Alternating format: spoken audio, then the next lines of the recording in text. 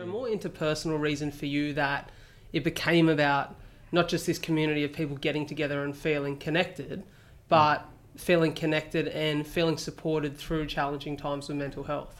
Yeah, well, like a lot of it is my service in the Defence Force. Yeah. If those of you who haven't listened to episode 1, I spent 6.5 years in the Army and went over to Afghanistan a couple of times. I also had some friends unfortunately killed over there. And also and more so people commit suicide on post service.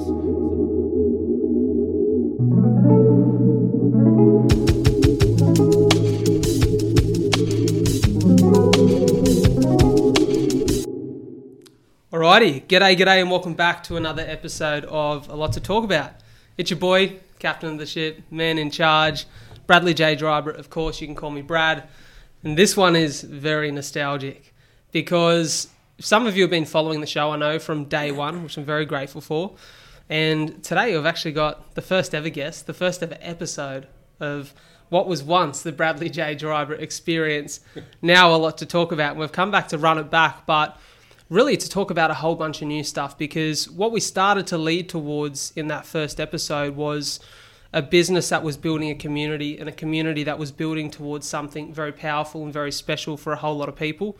And that's what we're here to talk about today. So from your home, your car, or wherever you are, give a very warm welcome to the one, the only, Mr. Lachlan Stevens. How are you, mate? Hey, Brad, how are you, man? Mate, I'm great. It's so good to be here. It's like we're saying, it's funny. It feels like, I remember listening to that pod. It was February. I listened to it a bit this morning. Yeah. And it was Feb 2020. And we're talking about Super Bowl coming up. Yeah. And that was all cancelled. It was insane. No, this is the year before. This is before COVID, bro. This is before all the COVID. Dates blend in for me. It's been one big whirlwind, but so much has happened between then and now. It's weird to think, because listening to you talk about in that your goals for 2020. Yeah. And then being able to see what you've done in that year. And then, we're walking towards the end of 2021 now. And what's been a crazy year for business, but a really, really impressive year, I'll have to say, for you, not just as a business owner, but as someone who's doing some real good for the community. I want to dive into that. You have something that I believe at the time was called Barstool Blokes, if I remember correctly. It's now the Barstool Brothers. Yeah, that's correct. Let's talk about that and what that means. Yeah, well, way back when we started speaking, I wanted to kind of build a community. It wasn't about building a business. It wasn't about selling burgers. It was about building something a little bit more, just for my own motivation, I guess, most selfishly, but also to get staff to buy into something a little bit bigger. Yeah. Because it's hospitality. If you know hospitality, and we're above Lee and me at the moment, people are leaving in droves, which was amplified through COVID. So it was important for us to build something that people can believe in, not only our staff, but also our customers. And Barstool Brothers does represent that. It also represents something that we can give back to the community and provide for the community. And the importance of it has been demonstrated through COVID, when you have blokes in crisis situations giving you a call saying, this is my darkest day. I'm thinking about committing suicide or harming myself. And you're the person on the end of the line that needs to speak to them, talk them through it, and also get that critical help that they need. So it's absolutely been an amazing journey over the last couple of years, and to sit here and kind of say, well, actually some of the stuff we spoke about in episode 1 has actually it's blown out much higher, and there's much more importance on it than I thought in episode 1 that there would be. So it's been phenomenal. Yeah. It's incredible to see, and I've really got to commend you, because as someone who knows how special it feels to help other people through tough times, for me it's with CF. I've never been in the mental health space, right? But I know that you get that personal fulfillment, right? But I feel like for everyone, even though how special it's going to be, why you're doing it. There's always a more interpersonal reason. Is there a more interpersonal reason for you that it became about not just this community of people getting together and feeling connected, but feeling connected and feeling supported through challenging times with mental health? Yeah, well, like a lot of it is my service in the Defence Force. Yeah. If those of you who haven't listened to episode 1, I spent 6.5 years in the Army and went over to Afghanistan a couple of times. I also had some friends unfortunately killed over there. And also, and more so, people commit suicide on post service. So it's intensely personal to me, and that's where I get a lot of motivation, is those people who have been through that struggle and obviously have ended their life. And that's where a lot of motivation to provide a framework for my community, my immediate community now that I've left the Army, because it's not the Army anymore. I stay in contact with a lot of friends, but there's a new community. Yeah. And whether you've served overseas or whether you've broken up with your missus, whether you've had a shit time with some personal stuff, whether you lost your job, whatever's going on, there's a space for you to come in Wollongong, and there's a space for you to talk freely about the issues you're having, knowing the person on the other side of the bar or the other side of the table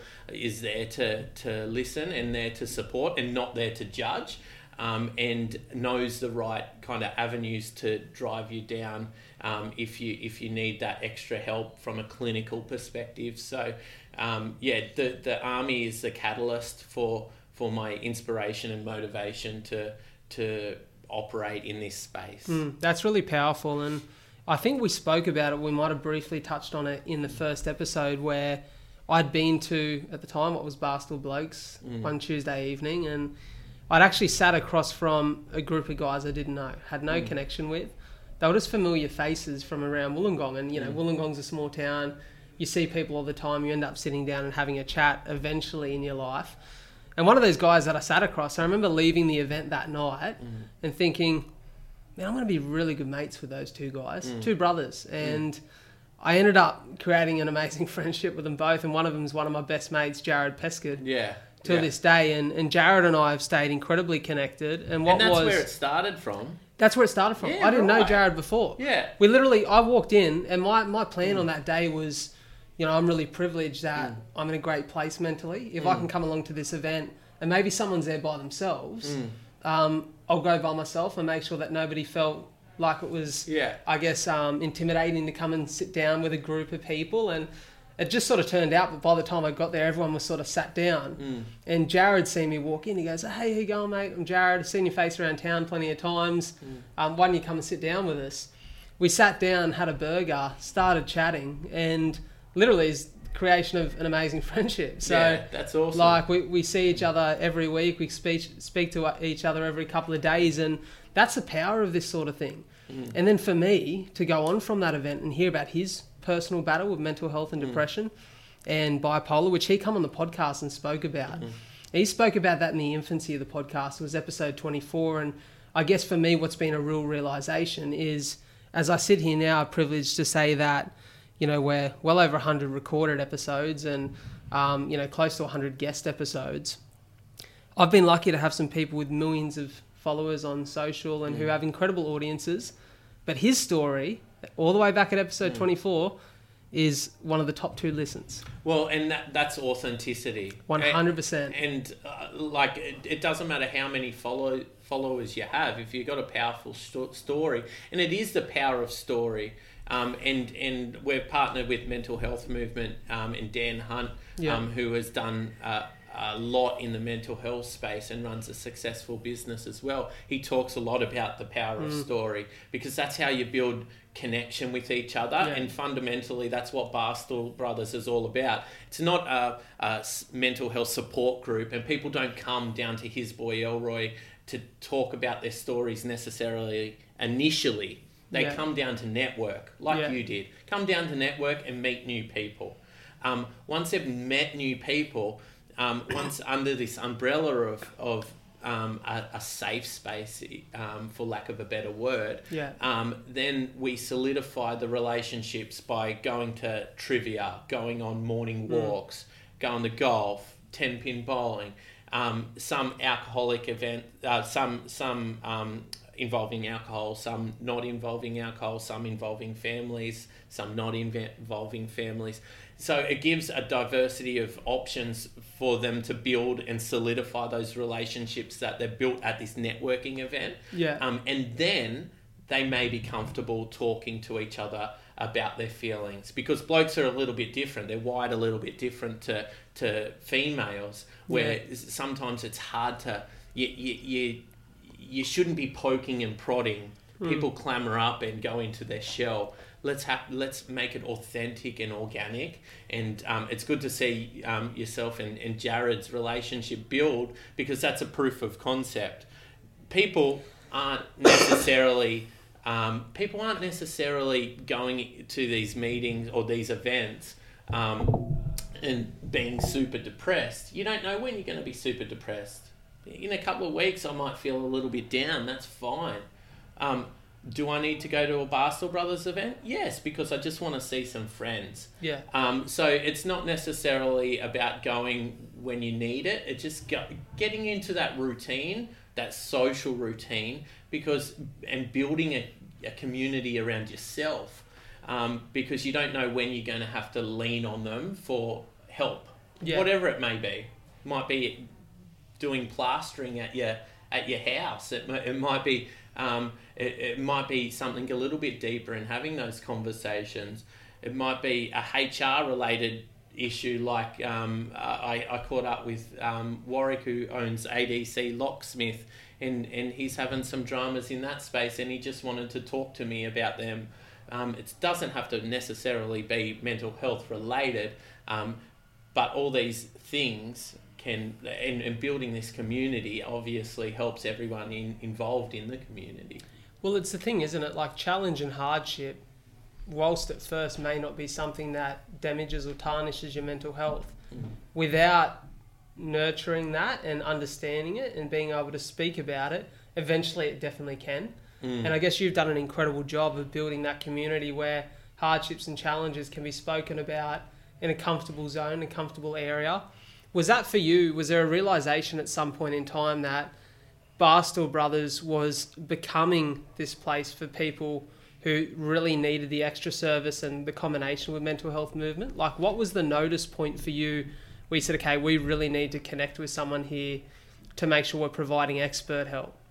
Well, the realisation came in this most recent lockdown, when we had 4 people contact either myself or other people in the Barstool network at the point of crisis, at their darkest days, and it became clear to us that we have the organisation has developed out of its infancy. Yeah. And the relationships that we've been fostering are developing into that point, that transition point where we need to have frameworks in place to offer something more. Yeah.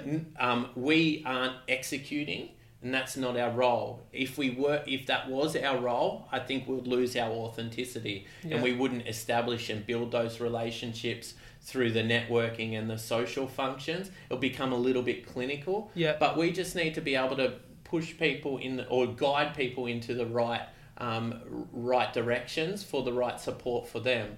The one way we do that is through mental health movement and the education training. So we provide all our staff mental health first aid training through mental health movement, so they can have those crucial conversations. And we can direct them.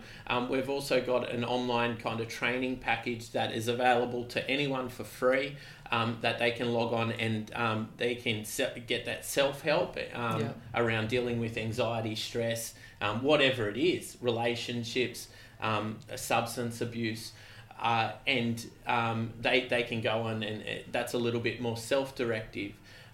What we're working towards is becoming a not-for-profit. And separating it out from His Boy Elroy, because in a sense I think it's definitely got it's got potential to be bigger than his boy Elroy. Yeah. From an impact perspective, like I said, I don't care about selling burgers. That's just a means to fund social endeavours that Selena and I want to do in the future. Money's great, but it's not the catalyst of why I do what I do. Yeah. So what our intention is to make Barstool Brothers a not-for-profit, and then provide that training in the mental health space to grassroots sporting clubs in the region, other hospitality businesses, other at-risk organisations and small businesses who can't afford to pay for the training in the mental health space. You shouldn't have to pay for training on learning how to have a crucial conversation with someone in the dire need. Definitely. You shouldn't have to pay for that. So it's our intention to provide that service in the future to other people that may not be able to afford it. That's extremely exciting because you can see how purpose-driven it is for you, and you can see how much of an impact this is going to make for business as a whole, around the Illawarra, around the country, and just for the individuals that form under those businesses. And I feel like it's often, for me, it's often a thought that I have where I go, we look at society now in 2021, we're starting to get more comfortable with this conversation, which is really healthy. We're starting to hear of a lot more people who are struggling with their mental health. I don't exactly know how to put my finger on it or to figure out what the answer to my question is, but I guess I'll ask you for your thoughts. Do you think that because it's more common to speak about it now, because we understand the complexity of mental health and the amount of people who are actually struggling with it, that we're now hearing of more people? Or do you think this is something that has become more present and a more present challenge for people because of the way society's changing? Well, it's a difficult one. It's like the chicken or the egg, but I just think these issues and challenges in whatever form, whether it's coronavirus or domestic violence, these challenges have always been present through society. People just don't know how to talk about it and feel that if they talk about it, it'll be weak. Yeah. I think where people like yourself, people like people in the Barstool Brothers, people like Dan Hunt at the Mental Health Movement, and all these other charity organisations in the mental health space are teething it out of society and conditioning society to be able to talk about it a little bit more. Because, geez, if you're not upset and emotionally kind of changed or moved through your experience in coronavirus, there's got to be something wrong with you. If you're breezing through this, my question to you is, how has that not impacted you? Yeah. Because the state of the world at the moment, whether it's from a political discourse perspective, whether it's from the Black Lives Matter movement, or whether it's from the anti-vaxxer shit that we see, it's like there is so much struggle in the world. Like we're out the front of a restaurant now. It's 2 weeks into the reopening, and the council decide to do construction on the road, and you can't get into it's difficult to get into the restaurant. That's stressful. My studio's above here, and I walked in early this morning to get a coffee, and I was like, am I allowed to go in there? Yeah. Like they don't make matters easier, do they? And I think you touched on it there. The last 2 years has been potentially two of the toughest years in a very long time for society. In our lives, definitely in our lives. And like, fortunately, and I'm reflective from the perspective that I went over to Afghanistan and experienced an abnormal situation that people don't usually experience. I searched for improvised explosive devices. It's not that's not a normal situation, but how I use that in this context, it's comparison. And I look back and I'm like, actually, you know what, Lachlan? Don't get nervous about coming on a podcast with Brad.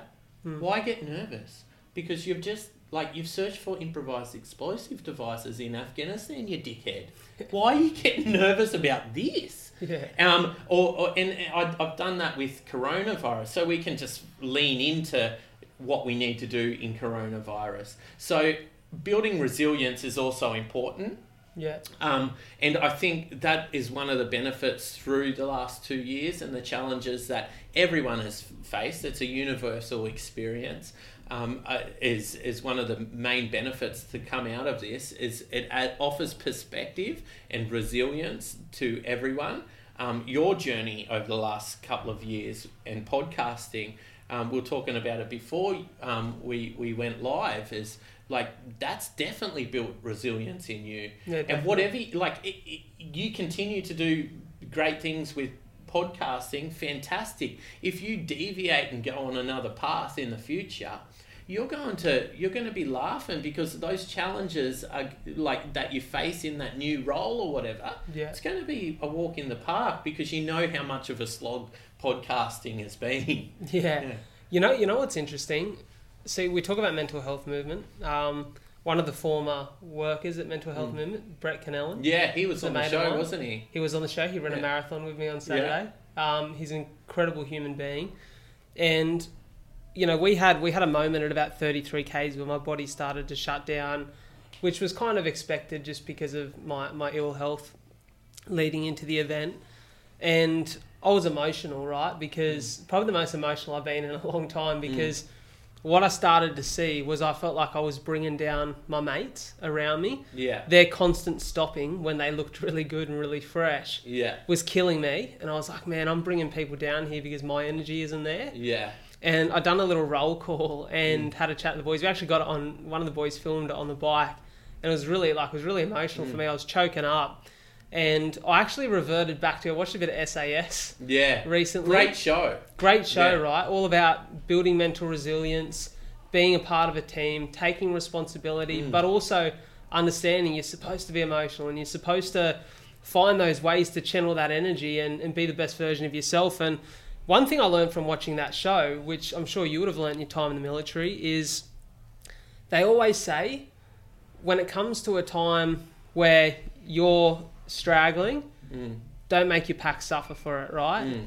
But then they also say the leader of the pack and the people within that pack should pick you up and make sure they support you, right? And that's one of the lessons. It's almost like a test for everyone else in the pack, right? And I was at a point where I said, boys, I can't let you suffer because of me anymore. You need to go ahead. Like, this is, people say this is Brad's event, but really this event's about everybody who's in it. Like, you've all got your personal struggles. You've all got your things that you've come through the other side of to be here today. I want you to go ahead and finish strong. And all the boys were like, no, we started this together. We finished it together. They picked me back up and we charged towards the finish line. For me, it was a really special moment because the people around you and the circle that you have supporting you through tough times and through challenges can be life-changing. Yeah, it's that whole adage, you show me your friends, I'll show you your future. 100%. If you're hanging around dirtbags, you're going to fucking be a dirtbag. Like, exactly and right. That's unfortunate. I mentor a few young guys and even through Barstool Brothers, do an audit on your friends. Check in and see kind of, well, actually, who are those people who are dragging me down? And who are those people who are lifting me up, and associate with the latter, because they're the people that are going to drive you forward. Now, like, it's great to be now in that position where I can look back and lift up people who may be struggling. Yeah. And I have that tolerance and resilience to do that, because from a financial perspective and a career perspective and a mental perspective, I'm in a really good spot. Yeah. And you should always look to lift as many people up in life as possible. But if you're not in the right spot, you can't be lifting people up. And you saw it on the SAS show. You see, they put the weakest people in charge of the team events. And the weakest people are they're gassing out and they're blowing smoke, and they're expected to lead and lift the team up. It just doesn't work. Yeah. And you get Sammy Burgess, who's been just trotting along, pick up the team because he can. Yeah. He's fittest at that moment, and he slips into that natural role of lifting people up. But if you're not in the right spot, that's fine. Rely on your team and your relationships you built with your team to lift you up, because there's going to be a time where you're lifting those people up. It's, sport's a great analogy for that, isn't it? And I think, and I actually said it to Dad last night because we were watching the civilian one, and I said to Dad, you can see the difference not in everyone, but in leadership when you've got someone who has been through moments as a captain of a sports team, or someone who's led a pack of people towards some sort of successful victory through tough times. You can see the difference in character and strength. But then, they were all rookies once. Yeah. You don't walk on for your debut game as captain of the team. Like, that takes time. Yeah. It takes time. You need to rely on the strength of the people around you before you can be the leader. And you learn from the people who are in front of you. And I'm so blessed that in my life, I'm surrounded by so many good people. And it's a thing I feel grateful for every day. Like, every time I pursue something, whether it be podcast space, the stuff with cystic fibrosis, any other area of my life, there are so many people that I feel like are lifting me up and pushing me in the right direction. And I'm so grateful for that. And I guess a message to anyone who's watching this or listening to this, if you feel like you're in a great place in your life, take that opportunity, like Lockie said, to lift others up, because there's nothing like it. There's no feeling like it. And for me, I love doing this, but there's something special about when I get to do that marathon every year, that I know there's a bunch of kids with CF who aren't healthy enough to be out there and only wish they could be. Yeah. Like my mate Joe Plum said it beautifully on the weekend. He said, we've chosen this struggle today. There's some people who struggle and it's not their choice. So let's appreciate every moment of the pain. And I think it's so true. So it's really special, and I can't commend you enough for building a community and building something at Barstool Brothers that is so powerful and allowing other people to see that within themselves, get through tough times, and eventually become those leaders that will lift those who were once in their shoes. Absolutely. I don't know if you saw it, a Barstool Brothers, Paul.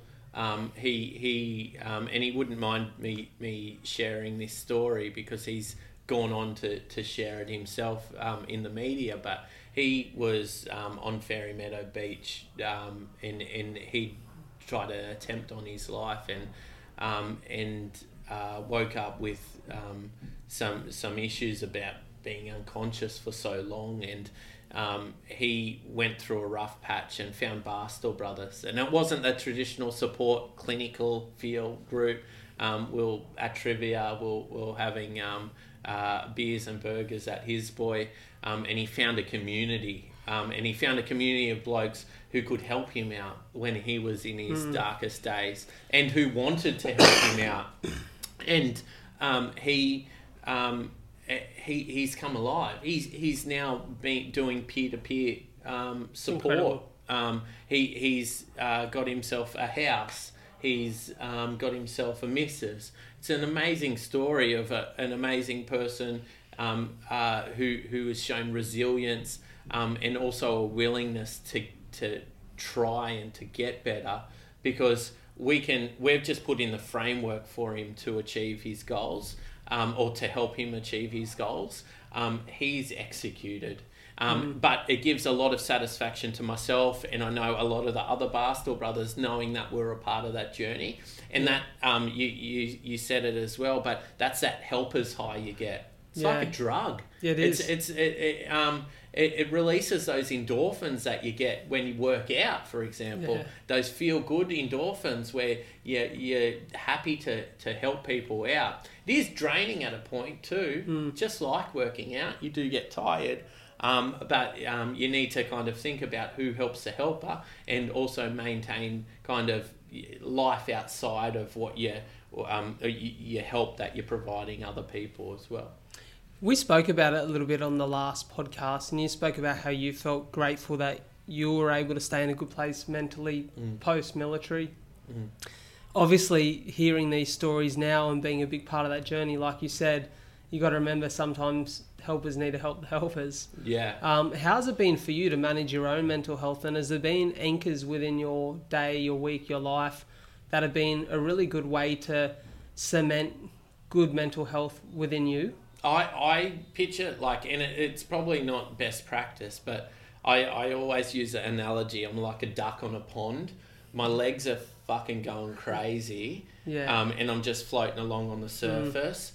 So from an outsider's perspective, it might make it look like I'm quite relaxed and easygoing, but my mind I'm always got something at play. It's hard for me to switch off, and that's not bad. That is, it helps me. Yeah. Helps me drive business objectives through his boy Elroy. We never stop.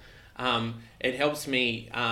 It can be detrimental to relationships as well. But it's about having that acknowledgement that I am wired that way, and setting aside some time in my week to just actually switch off. Yeah. And get rid of devices. Associate with some friends that, like, there is no kind of talk about work or Barstool Brothers. Spend time with Selena, my wife, go for a walk by myself even, and just knowing how to kind of top up my cup, my emotional cup again. Yeah. So then I can spend the next week kind of emptying that cup and topping it back up. Yeah. It's so important, isn't it? Like, I found for me, going into the COVID lockdowns, which is, like 16, 17 weeks ago now, almost having all that free time where I was like, I'm not coming in the studio anymore. I'm now sitting. I'm not organising podcasts. I don't have any other things to focus on. What am I going to do? I was like, well, I need to self-reflect because I started to realise that spending a bit of time by myself, I wasn't exactly happy with my direction. Like, I felt purpose-driven towards what I was doing, but I wasn't exactly sure I was in the right vehicle to get there. And I had to sit and self-reflect, and it brought up for me a lot of awareness around the areas in my life I was going wrong, the places and times in my life where I'm at my best, and why I need to be working those things and those habits that are a part of my life when I'm at my best mentally and physically and in all other areas. I need to be working those back into my routine again. For me, it was keeping fit and healthy. For me, it's a big part of feeling great and having great energy. And I noticed an incredible difference between the days where I get up early and I go for a walk or a run and jump in the ocean and get that little bit of time away from my screen and my phone, to the days where I don't, where I feel really flat and tired and almost cranky and irritable.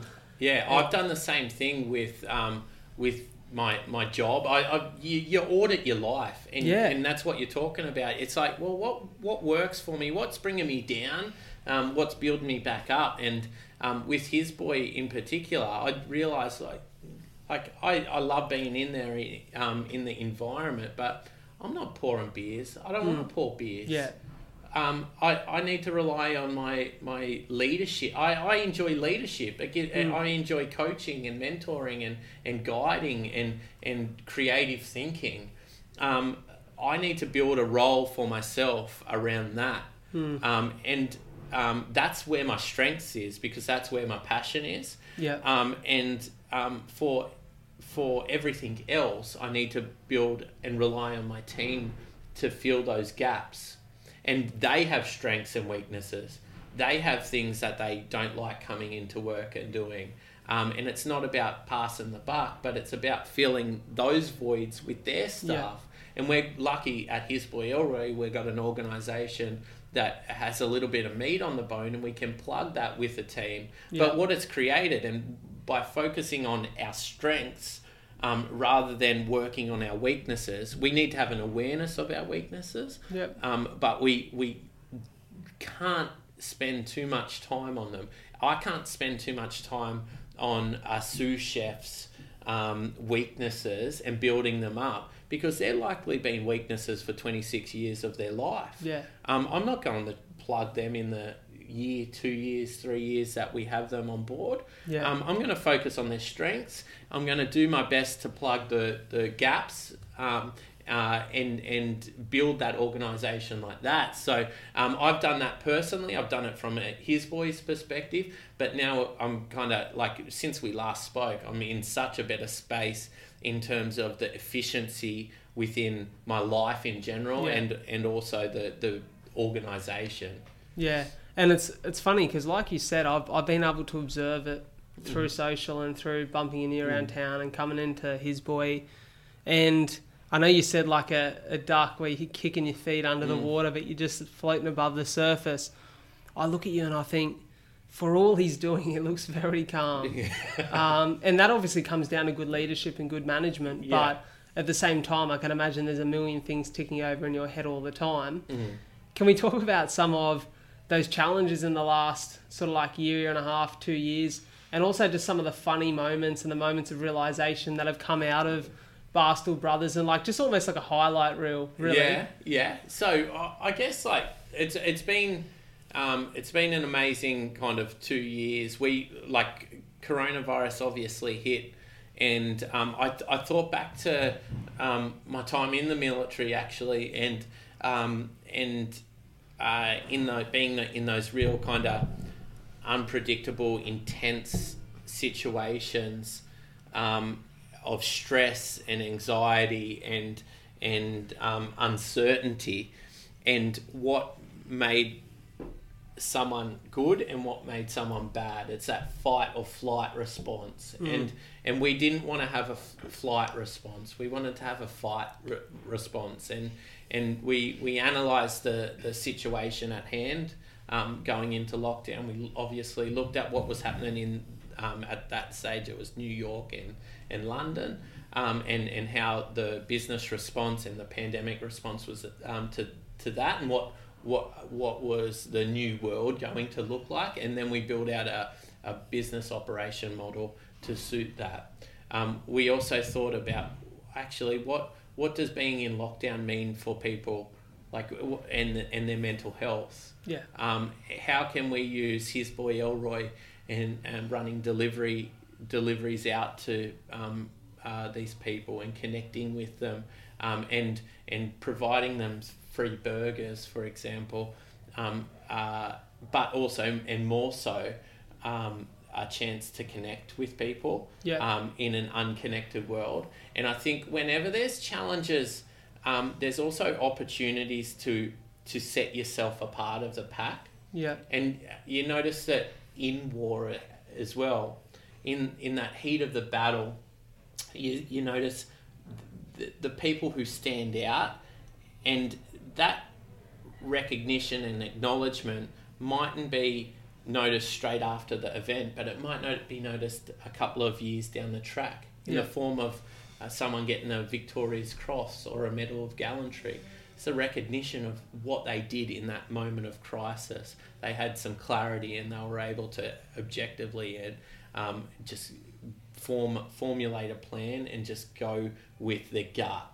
And I think we did a good job of doing that, and just using coronavirus as an opportunity to challenge and stress test the business. Yep.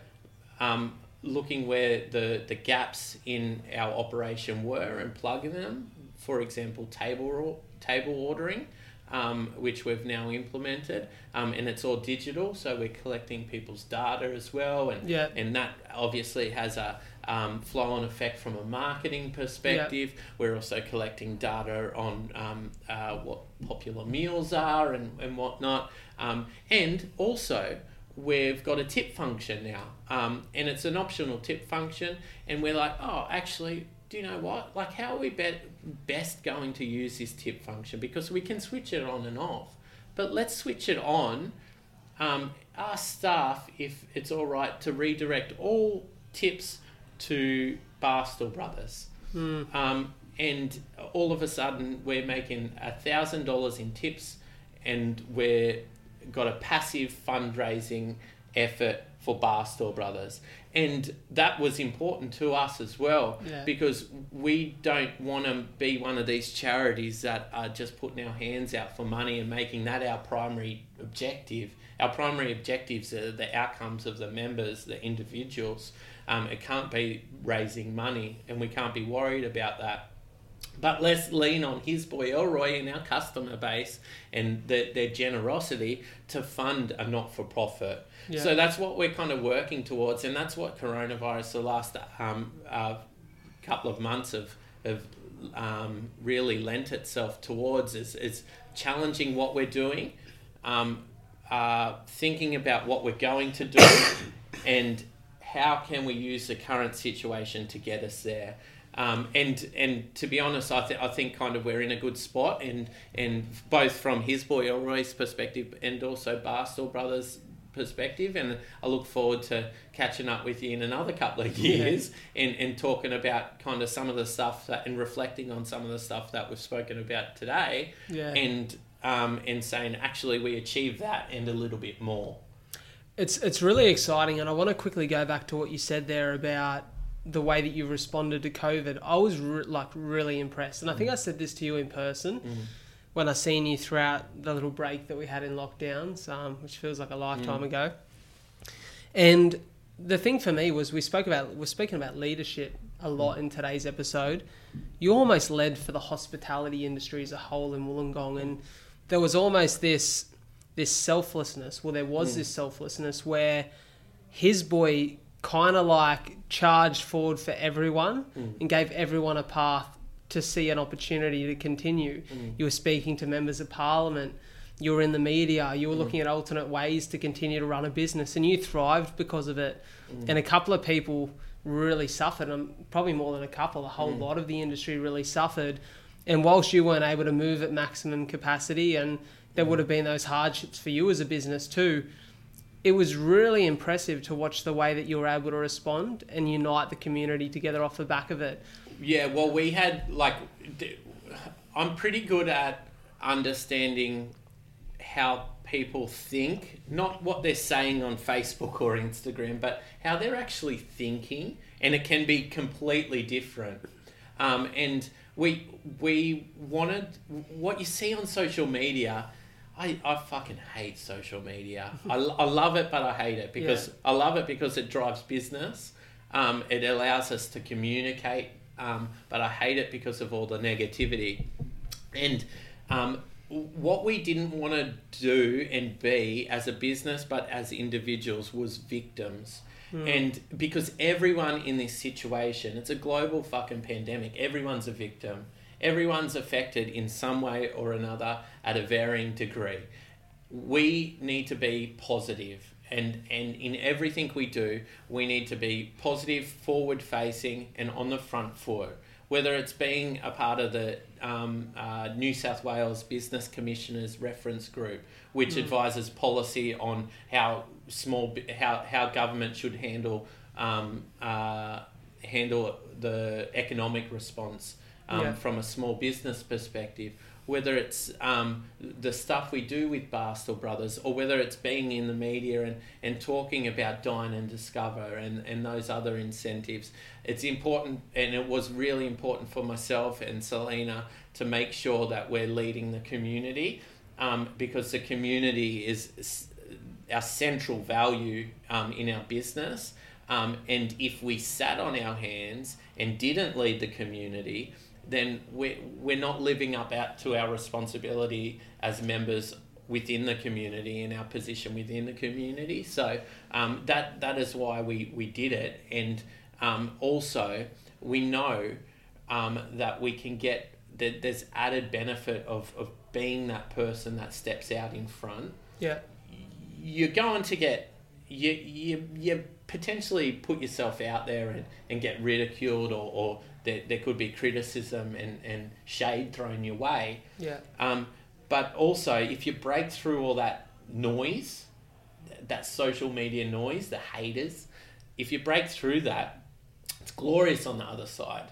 We know that we can go into things in the future knowing that actually we put our money where our mouths are. We aren't just one of these businesses that say support local because they want support from the local community. Hang on, man. what have you fucking done for the local community? How have you supported your community? Tell me that. You're asking for support, but I'm not going to give it to you unless you give something to the community. Do you know what I mean? 100%. It's something that was obvious to me watching you guys respond to all of this was it's that old adage, right, that like you feed your own first, right? But you guys flipped that on its head and you went, well, throughout a time where revenue can be down, it can be hard for us to get business in, we're actually going to give away more. We're actually going to support the local community. And in turn, for me as a consumer who doesn't own a business in that space, I look at that and I go, well, I know where I'm going as soon as things open back up again. And I know who I want to support. And I know what I want to do as my part as someone who can help now boost the local economy as a consumer, as a citizen of Wollongong, because they done the right thing by us. Yeah. And I think that's so important. And that was amazing at the start of this lockdown. So 16 weeks ago, we had a guy who is a customer. He owns Ballers Sports Bar in Fremantle and over in Perth. And he saw what was happening and he said, oh, guys, I'm going to give you $500 to give burgers out to hospitality workers. I'm like, thank you, man. Like, he's like, I just was so taken back with the work that you're doing from a Barstool Brothers perspective when he came over and he was doing research on other sports bars. And your attitude, your customer service, and I felt kind of obliged to help you guys out in your time of need, and your community, because we know we communicate to our customers about the importance of community, and he gave $500 and we put up a social post and we noticed that it went quite well because it wasn't negative, it was positive. And people respond to that, believe it or not, on social media. We then said, okay, well, like, actually we pay thousands of dollars to our suppliers. They surely can give us a $500 credit on our account, so we can build this fund back up, because that $500 went in a day. And we reached out to a couple of suppliers and we shouted out about their generosity when they were all willing to donate money to this cause. And then people saw that. And then we had individuals and other businesses reaching out. And all of a sudden, at the end of the 16-week period, we've given away $30,000 worth of burgers to... That's incredible. Yeah, to nurses who have been doing it tough on the front line, to hairdressers who have been shut down, to hospitality workers, to Barstool Brothers, to a whole heap of tradies, and all of a sudden we've infiltrated, from a strategic business perspective, we've infiltrated sub-communities within our wider community and made an authentic connection with them. So then, like you said, you're more likely to come back and support when we open back up. But we've also leveraged off the goodwill of our existing community, because they are compelled to support us and our endeavours in what we do from a social enterprise perspective, because they know it's authentic, because we've got Barstool Brothers in place and we put our money where our mouth is, and we always advocate for our community. So that's why it works so well. Definitely. I want to have a little bit of a bit of banter back and forth at the end of this podcast and talk about a few things that are happening in the world of food and business and hospitality in particular. But before we do, I want to make sure that whilst we're having this really relevant and important chat, that everyone listening or watching this knows how they can become a part of that community, or how they can do their part to help that community. So is there a way where it's easiest for people to connect with Barstool Brothers? Yeah, so we've got two things up and running at the moment. We've got Barstool Brothers, so log on to Facebook and search the Barstool Brothers. It's a private group.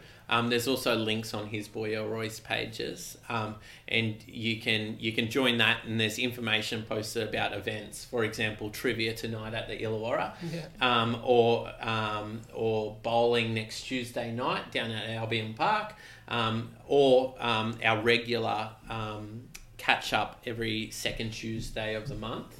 at 6 p.m, where people can just come down and socialise. They can get a free burger, beer and fries. They also have the opportunity to pay it forward.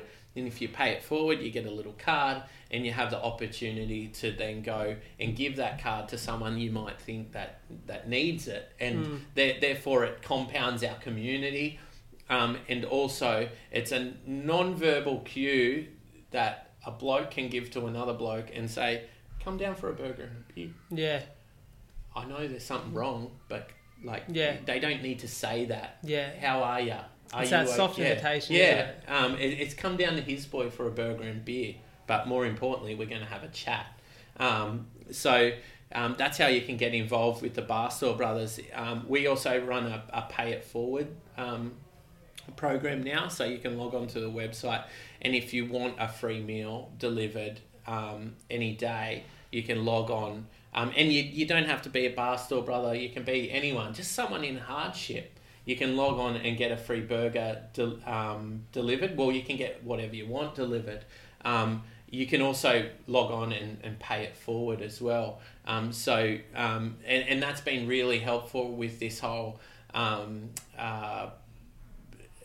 inclusion piece around or discrimination piece around people who aren't vaccinated and their inability to go out and socialise and enjoy coming down to his boy Elroy or wherever it is.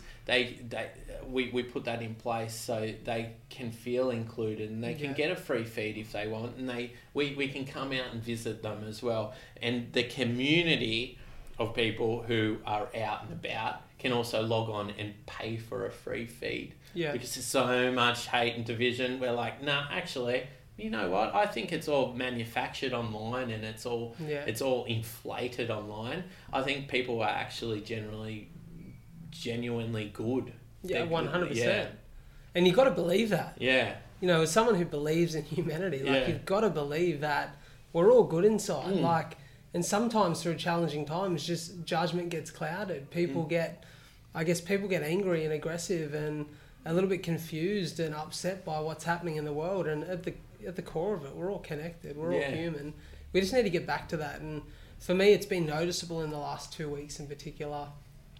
As things have opened back up, there just feels like there's a little spring in everyone's step. That's it. People are walking around with smiles on their faces again. I really hope that for the whole of New South Wales, Victoria, Australia, and everyone who's done it tough throughout this period, and really around the world, because like you said, this is a global pandemic.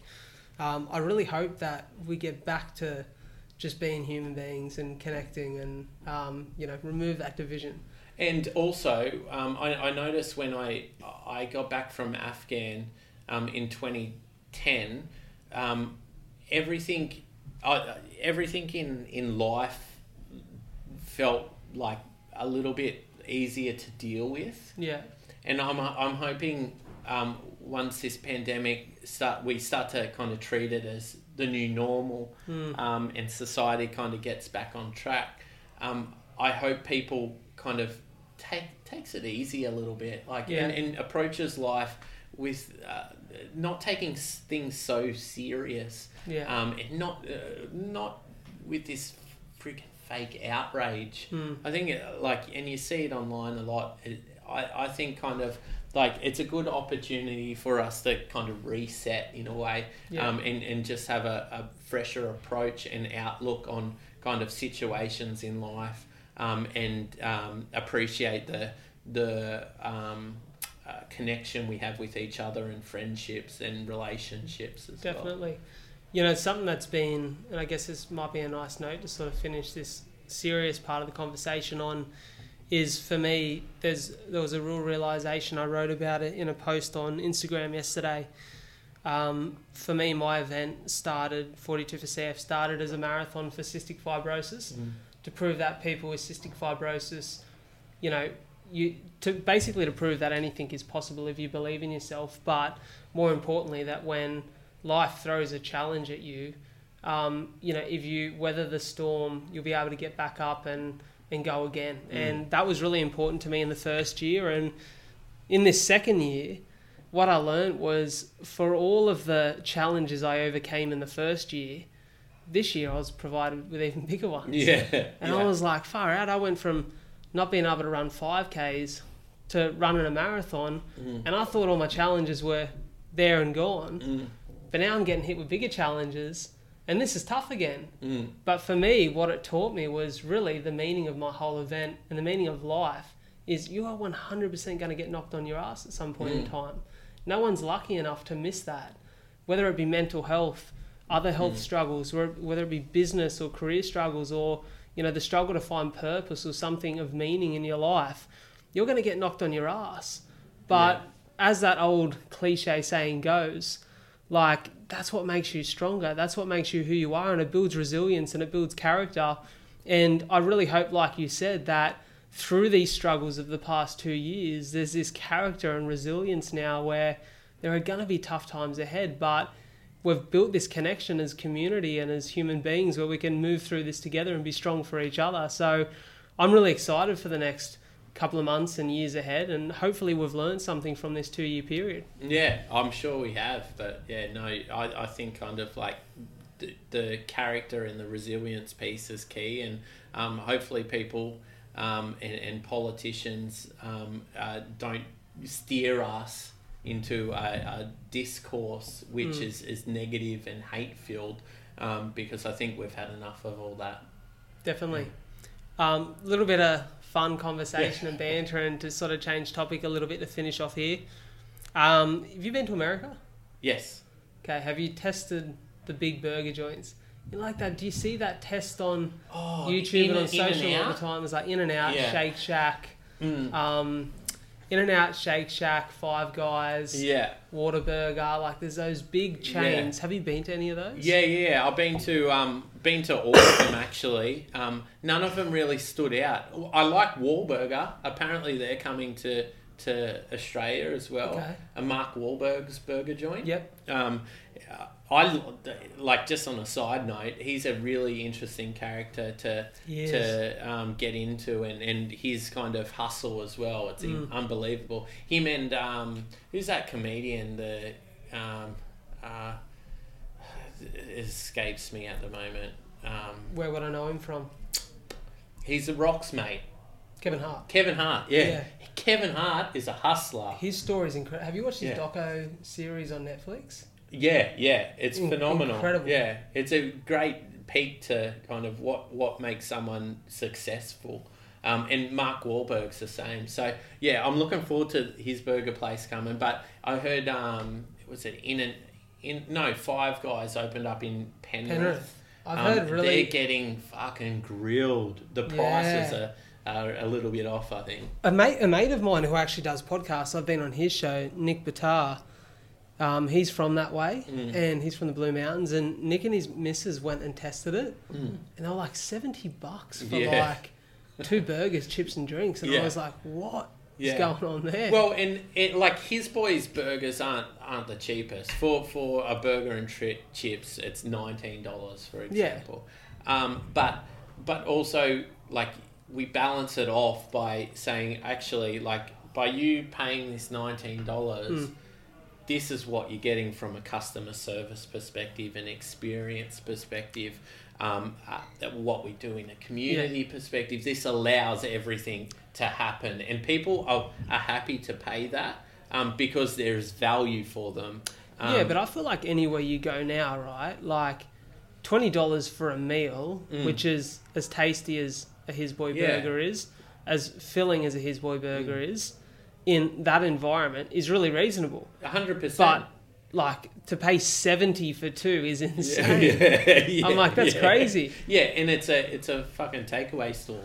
Have you ever thought about, like, you look at those chains, the reason I asked about those chains is, have you ever thought about His Boy being more than the one shop? I know you've tested locations and done stuff in other areas before. Are there any of those plans in the future that you're allowed to reveal? No, there's like, in all honesty, if we opened up multiple locations, we would be fucking selling out. Like, everything we preach is around community and authenticity. When you start to duplicate your product, you lose authenticity. You lose control. I can't be in two places. Chinny can't be in two places, or Mo, our head chef. So you lose authenticity and control over your product and your brand. And you put it in someone else's hands, and they might have the right intentions, but they don't know how to execute at that deeper level, that community level. So we wouldn't look to open up another location under any circumstance. We would look at alternate products, like we're heavily into that beer scene, the craft beer scene. So if it was a brewery, maybe that would be something else where we can not duplicate, but we can create something new. And also have that connection between the two. Makes sense. For our brand. And we've got a food truck coming as well, so that's exciting. We can pop up around, and we'll be doing a whole big community piece on how we use the food truck. But we'll be popping up, whether it's in Shell Harbour or up in Bulli, that's where great. we're both tested down at Resin. That's the extent of it, I think. That's really exciting. Obviously, we spoke about before we hit record here today, Dave Portnoy, what he's done at Barstool Sports. The way that I knew Dave Portnoy was watching his pizza reviews. Yeah, they're phenomenal. Phenomenal. Yeah. And then I learned that this guy's actually the founder of a company that's now worth hundreds of millions of dollars. But I love those pizza reviews. And even as someone who is a world away from the US right now, I'm fascinated by what the best pizza joint in the US is. Have you got, like, for you, what are like your go-tos? Like, not night out, you and Selena are just going to get some food, some grub. Let's say it's pizza. What's the go-to? If it's a burger, obviously you guys are the go-to, but like those other meals, say it was like a fast food, like a Macca's, KFC, like drive-through situation. What are your go-tos?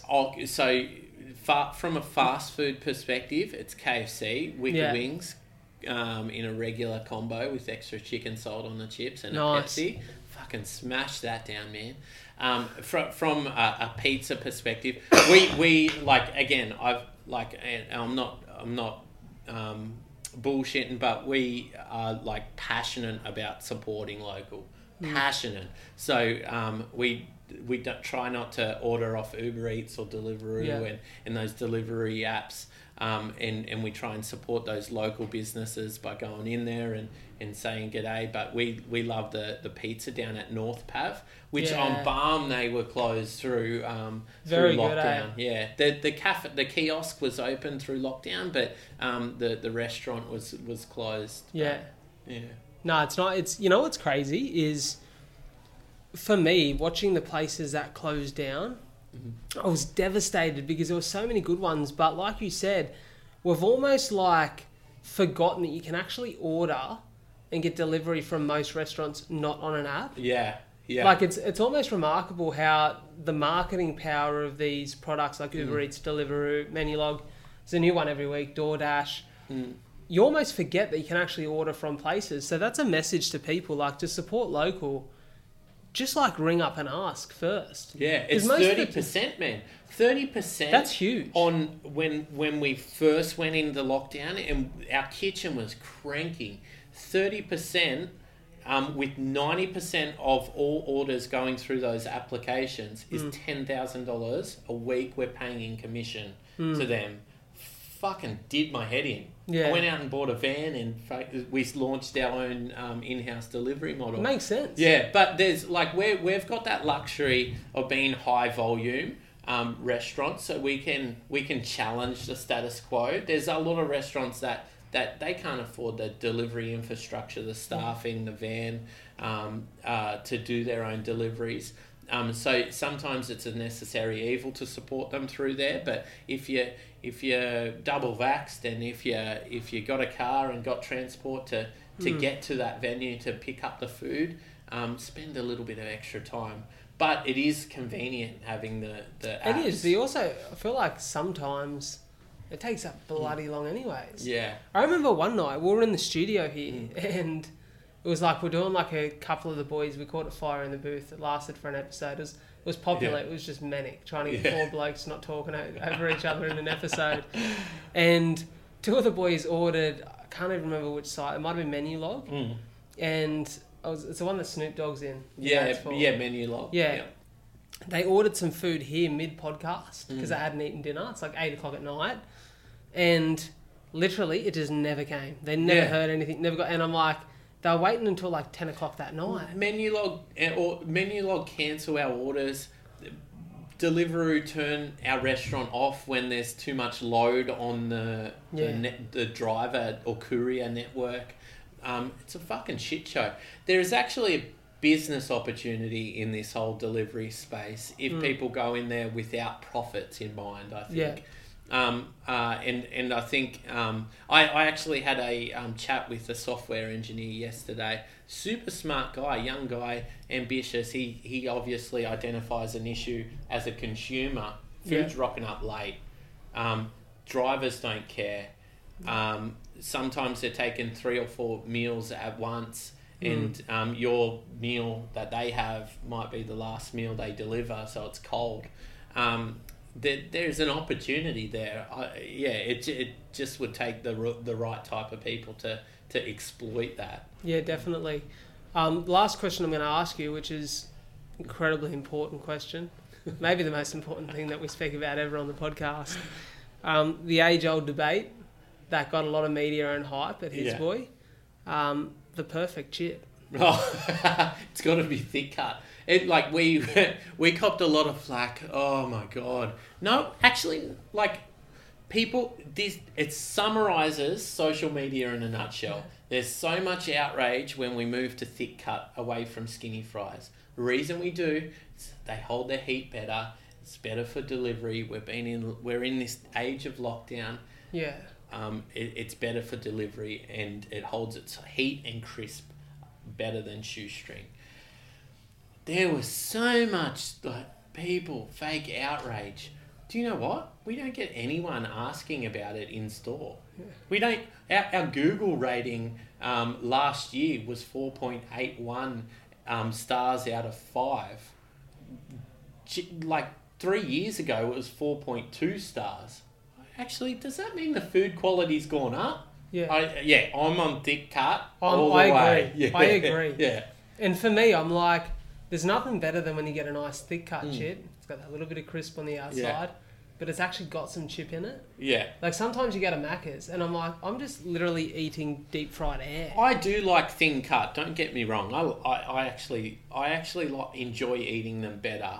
Really? But there is something in the psyche of people when they get thick cuts, and with a burger, there's better value for money because it fills you up a little bit more.